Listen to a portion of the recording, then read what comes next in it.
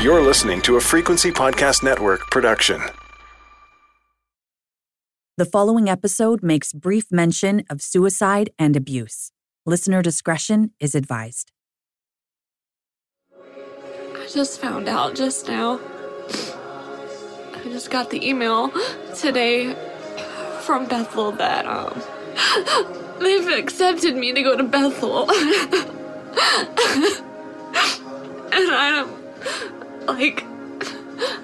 don't know how I feel right now. I'm beyond touched and blessed and excited and overjoyed and just so happy because I felt God calling me there. And just the fact that I got in out of the thousands of people that I know are going to apply. But I'm also so scared. I don't know if I'm laughing or crying right now. This is Heaven Bent.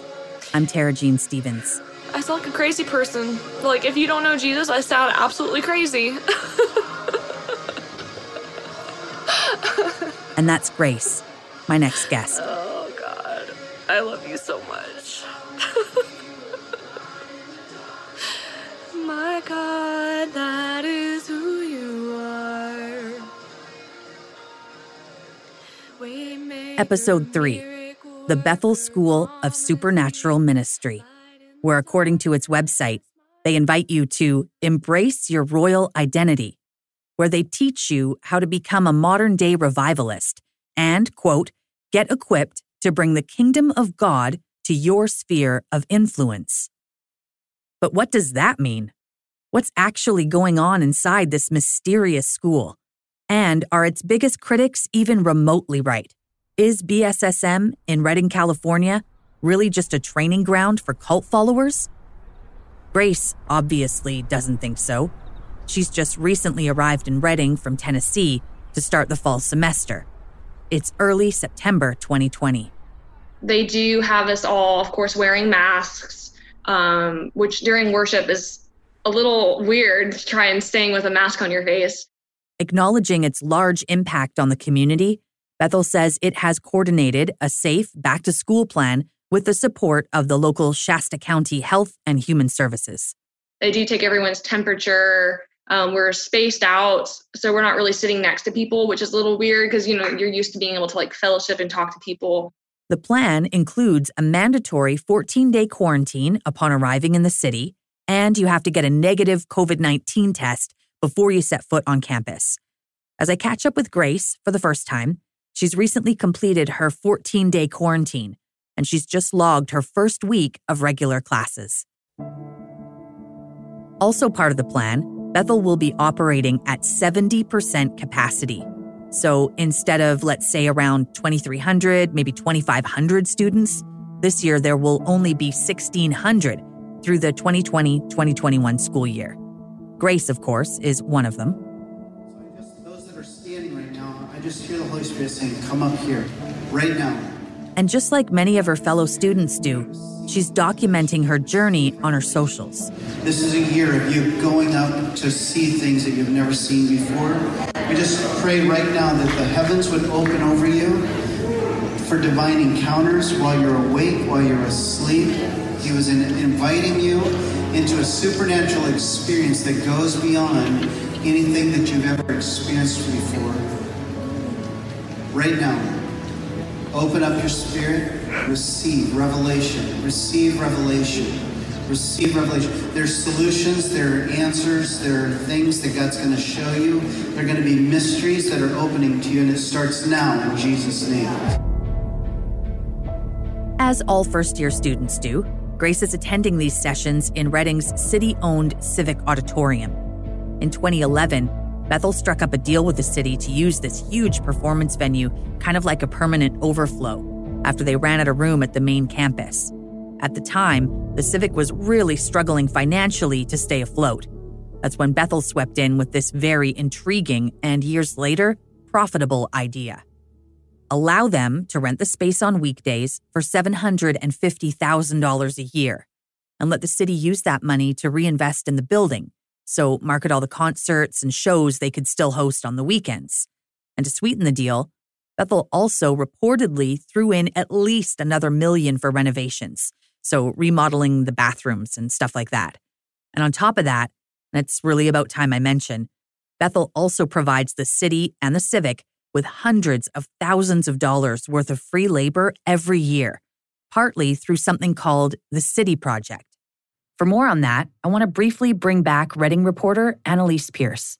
The City Project is a really helpful project to the city. It partners with Department of Parks and Recreation and perhaps other aspects of local government, but primarily the Parks Department, to provide free labor to the city to clean up and maintain parks and open lands around Reading.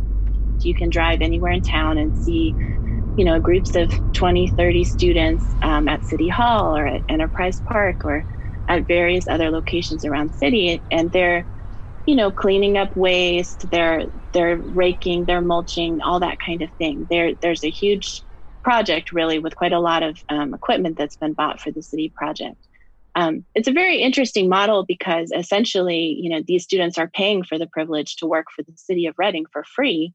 And Bethel Church essentially reaps the benefit of that, which is very goodwill with the city. Volunteering your time to the city, they call it city service, is a general requirement of BSSM students.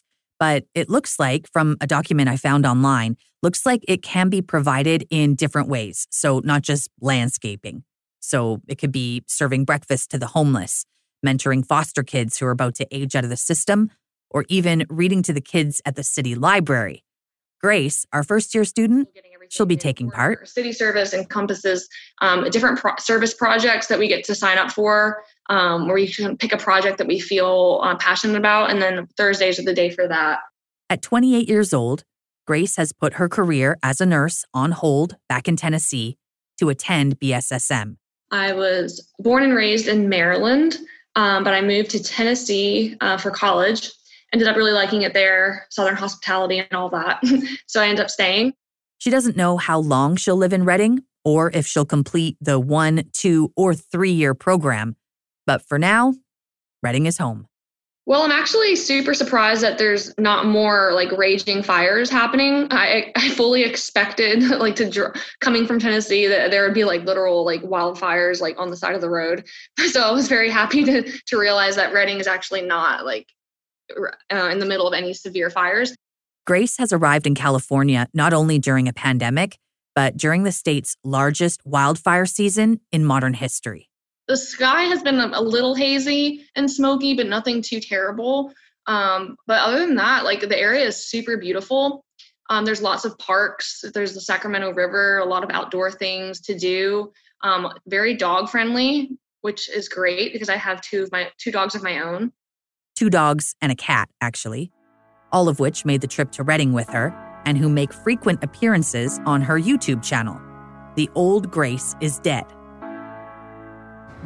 So I'm at my 3rd day at BSSM, and we were all here together in main session, and the speaker, we were really just entering in a time of worship and prayer, and he just started praying over all the students, praying that they would receive the Holy Spirit and that they would encounter him, and that we would just receive more and more understanding and revelation of his goodness and his character and his heart.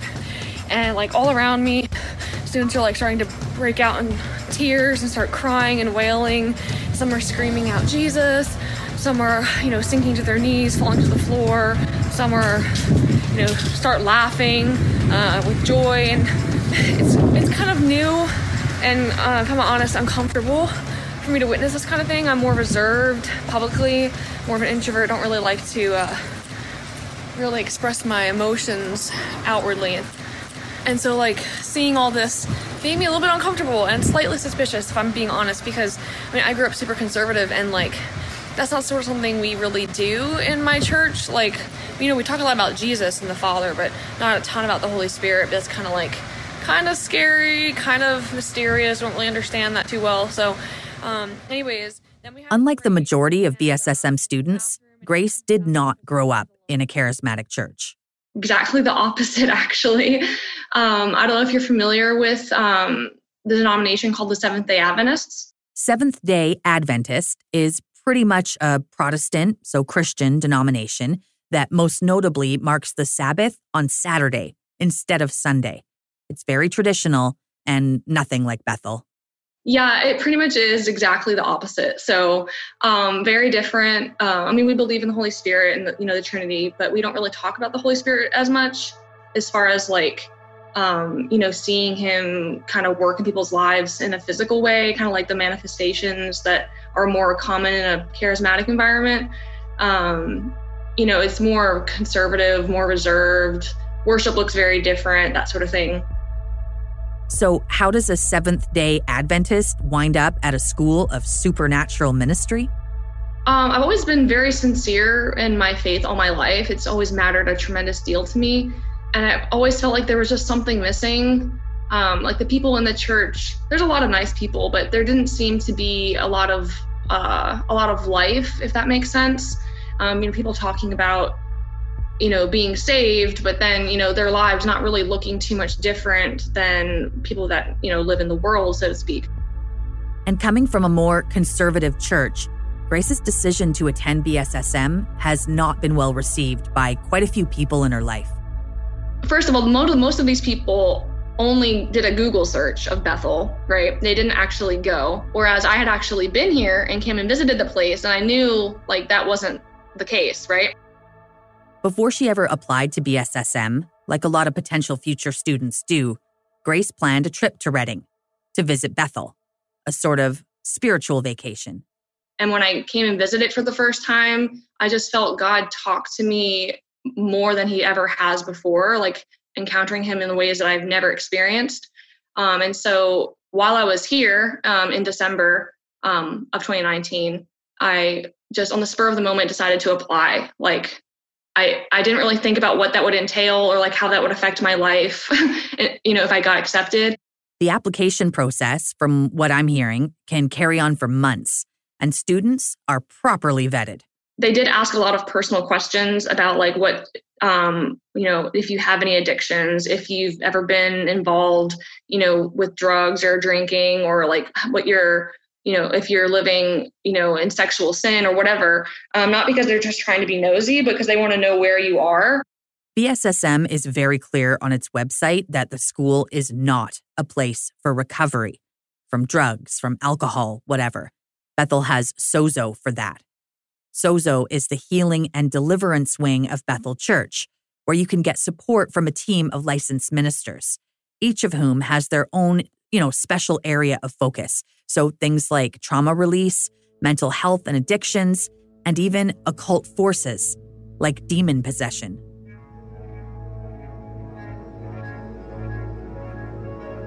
It was at Sozo where a Bethel counselor wondered whether my guest this season, Robert, whether he had been cursed by a lesbian witch.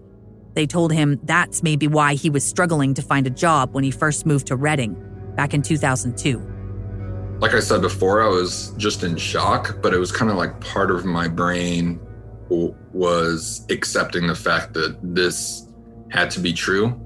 Robert's back to share more about his experience as a student and how he reflects on that time today, starting with the fact that when he first arrived in Redding to start school, he really had no idea what he was getting into. I had no idea what it was. I just thought it was a group of Christians, and for some reason they had an emphasis on doing things supernatural. I just thought the supernatural meant paranormal. I thought it had something to do with ghosts, to be honest. So I was just kind of excited about that. And I was like, well, that seems like a crazy place. That might be fun. When my pastor told me about it and he said, you could go here, we'll pay for all of it. And some money was given to them to pay for my whole first year there. So I was like, well, it's free to me. I might as well go.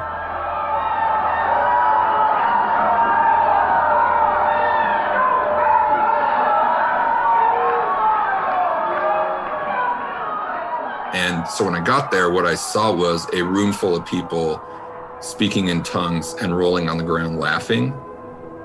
And it just seemed like a big party in a room. And it was hours later when I found out that this was a service and all these people were potential school of ministry students that were about to start the same year I was starting. So I was completely in shock. I remember telling myself, like, if this is true, you're just going to have to accept it. Like, if your other option is to leave and then go back to what you were doing before.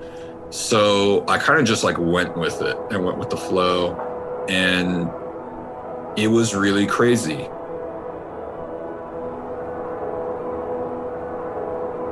What did an average day at BSSM look like compared, let's say, I imagine, a university education or a college, you go to a community college. Is there any comparison there? No. They would like there to be. They always talked about, there is a local university that's not that far from the school called Simpson University. And they had always sought accreditation through Simpson. They always kind of wanted that. But the way the class was set up was pretty chaotic. Because before that, I had done like a year of college. And so I came from like kind of like a college class context. So I knew like, okay, this is a class, and I sat down but it was just like they'd bring in the leaders who led the school. They were kind of like the administrative teachers, basically. And then you had the speakers who were, Bill Johnson or Chris Valentin or whoever was on staff. They'd have different people come and speak to us. And sometimes that could last anywhere from like 45 minutes to like 3 hours. And sometimes they would do different things, different exercises with us, like whether it was what they called like soaking or practicing the presence of God or different things. And that might lead to a very chaotic time of like laughing for an hour or people speaking in tongues randomly. I asked the same question to Grace. In the fall of 2020, nearly 2 decades after Robert attended, what's an average day at BSSM look like for her? Every day looks a little bit different. We typically start in the morning around 11 with the main session, where everyone gets together and we do worship, and a speaker like maybe Bill Johnson or Chris Valentin will come and speak to us. And then we have a little bit of a break, about maybe like a 30-minute break. And then we finish up the rest of the afternoon with another speaker or another Bible lesson. On Wednesdays, what we have is called revival groups. I mentioned like the smaller group of students. There's about, 50 students or so in a revival group. Grace tells me that she has yet to meet up with her revival group because her group pastor is still in quarantine. It's been interesting, to say the least. Life was, of course, a lot simpler during Robert's first year. And he says one of the standout things he remembers is the teachers and leaders openly confirming there was an effort being made to dismantle everything the students had been previously taught. So they can like almost like reteach you Christianity. And it's about making you like a soldier, like not like war, like being dangerous or anything, but just kind of like you're here to perform miracles, heal people, do the things that Jesus did when he was alive. And that is what your life's supposed to be about. So we're going to teach you the ideology behind that and how to do it and make you do it, basically. And one of the main Bethel ideologies that they hammer home at BSSM is the 7 Mountains Mandate, or something I've seen called the 7 Spheres of Influence. It's about taking over every sphere of society and becoming influencers and leaders in those spheres. You have school, government, everything you can think of, family. The 7 mountains, or spheres, are religion, family, education, government, media, and arts and entertainment. And at Bethel School of Supernatural Ministry, they're on a mission to, quote, equip and deploy revivalists who passionately pursue worldwide transformation in their God-given sphere of influence. And they had times in school where they would actually ask us, what sphere do you feel called to? And how can we help you become an influencer or a leader in that sphere? I just said church because I was like, I didn't really like think that I don't know. I was just kind of like, well, I'm already at church. I have fun at church. So, I'll be here. But there's other people. There was one girl in my class who said she felt called to government. And somehow or another, within a matter of weeks, she got an internship with the mayor of Reading. More Heaven Bent after this quick message. As Robert tells me more about the 7 spheres of influence, and again, they are religion, education, government, media, arts and entertainment, and family, the conversation eventually turns to his family. There was one time they mentioned something about my dad, and I didn't have a really great relationship with my dad, but it got way better as soon as I wasn't at the church. And the whole reason my relationship was bad was because they hated that I was there. You know, they've taught me since then, and there's so many times that they wanted to like call the police and get them involved because I just wasn't speaking to my family or my friends. Well, when you bring up stories like that, I mean, that's when people start to say this is a cult. What do you think about, people who say Bethel is a cult? I'm one of those people. I say that all the time. But even other churches, Bethel doesn't really compare. It's not a normal Christian church. Even if you compare it to other charismatic churches, it's not a normal charismatic church. A normal church doesn't lay on people's graves. A normal church doesn't park outside of morgues hoping to pray for dead people. These are not like normal church things.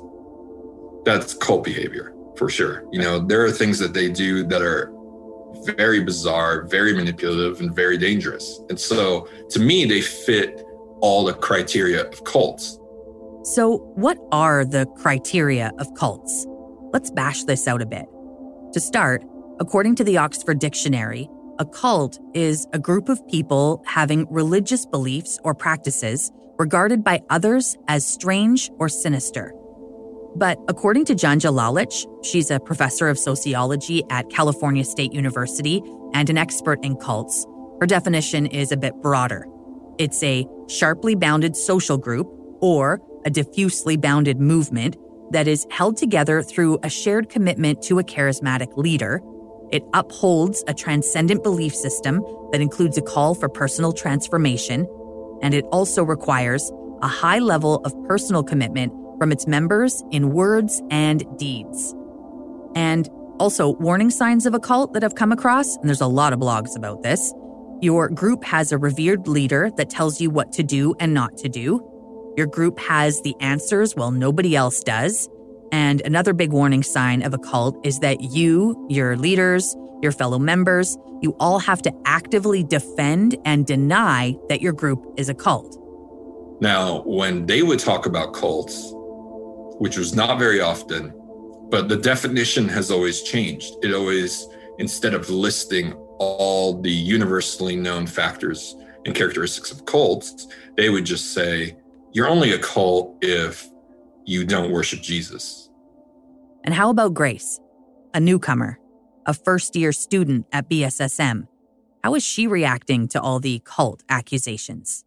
I can't tell you the amount of people that have reached out to me and expressed their concern and saying I shouldn't go, and that Bill Johnson's a false prophet, that Chris Valentin's a false prophet, that it's demonic, and that the signs and wonders there aren't of the Lord, but they're of Satan, and all this stuff. And I'm like, one of the things that I felt God tell me is that if I want the peace that surpasses understanding, sometimes you have to give up the right to always understand. So that's kind of where I'm at with it, because I know that there are a lot of people that don't understand what's going on, and that's human nature to kind of attack and be suspicious of what we don't understand. And just the fact that there's a lot of hate towards this place tells me that there's something special going on, because the devil doesn't leave unopposed things that are working hard for God's kingdom. Grace has agreed to check in with me again later in the school year, and I hope to have that update for you in a future episode. I think it'll be neat to hear about any new insights she has on the other side of her first term. Right now, though, during this initial conversation, Bethel is still very new to her. But she did share with me a really intimate story about how she's been aware of a supernatural work in her life since she was a teenager. Oh, man. Well, I have been through many hard things in my life, and I know everyone's had their own personal, struggles. But I've been through some pretty intense things that the only way I was able to get through them was from like divine intervention. And for Grace, the best example of this, she says, was back when she was in high school. I had something happen to me where I got into a kind of I'm not sure how to explain it. People would say it was abusive. Grace got into an entanglement with an older man, her teacher. I ended up getting pregnant from my relationship with him, which was, while I was in school. And so he was my teacher, and it was really hard to know like how to say no, because, you're used to having to like, listen to what your teacher says and raise your hand and ask for permission to go to the bathroom and that sort of thing. I ended up getting really, really depressed because the teacher didn't want me to keep the baby, so he forced me to have an abortion. And I've always grown up being, believing that, babies are valuable, and that, it's murder to kill babies, and that, a person is a person at conception.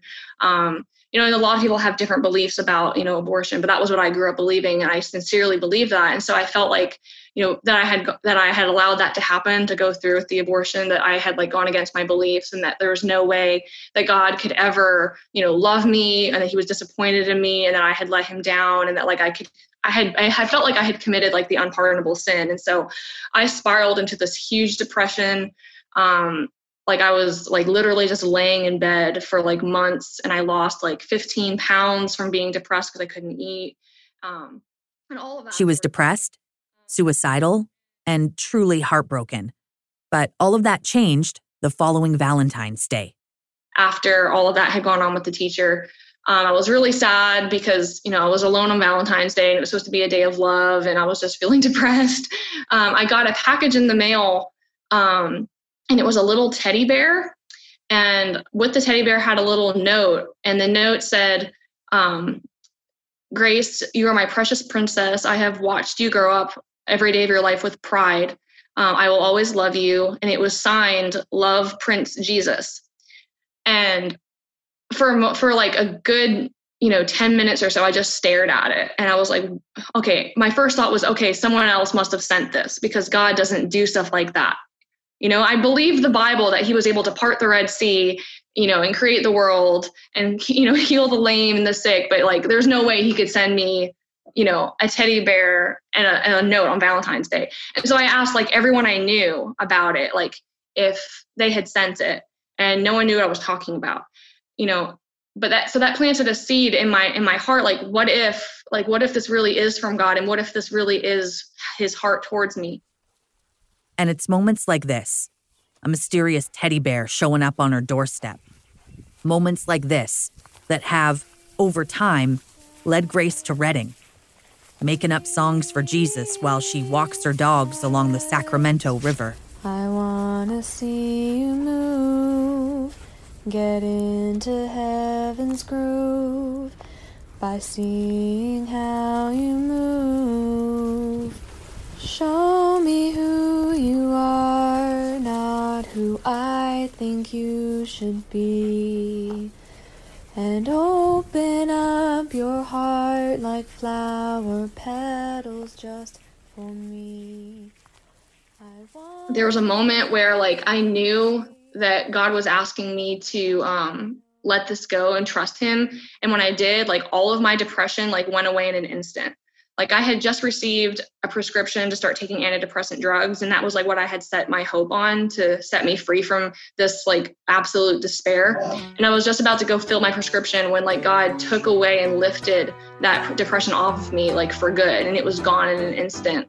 And there was no way that could have happened without him. Next time on Heaven Bent. Bethel is known for being the kind of church where people are operating in supernatural gifts. If anyone is someone to reach out for healing, they're the ones. Migraine headaches, you are forbidden to return. Arthritis, you will not steal from the people of God any longer. I really was on the floor convulsing. I was dancing in the fronts of the aisles. Don't stop yet. Don't stop yet.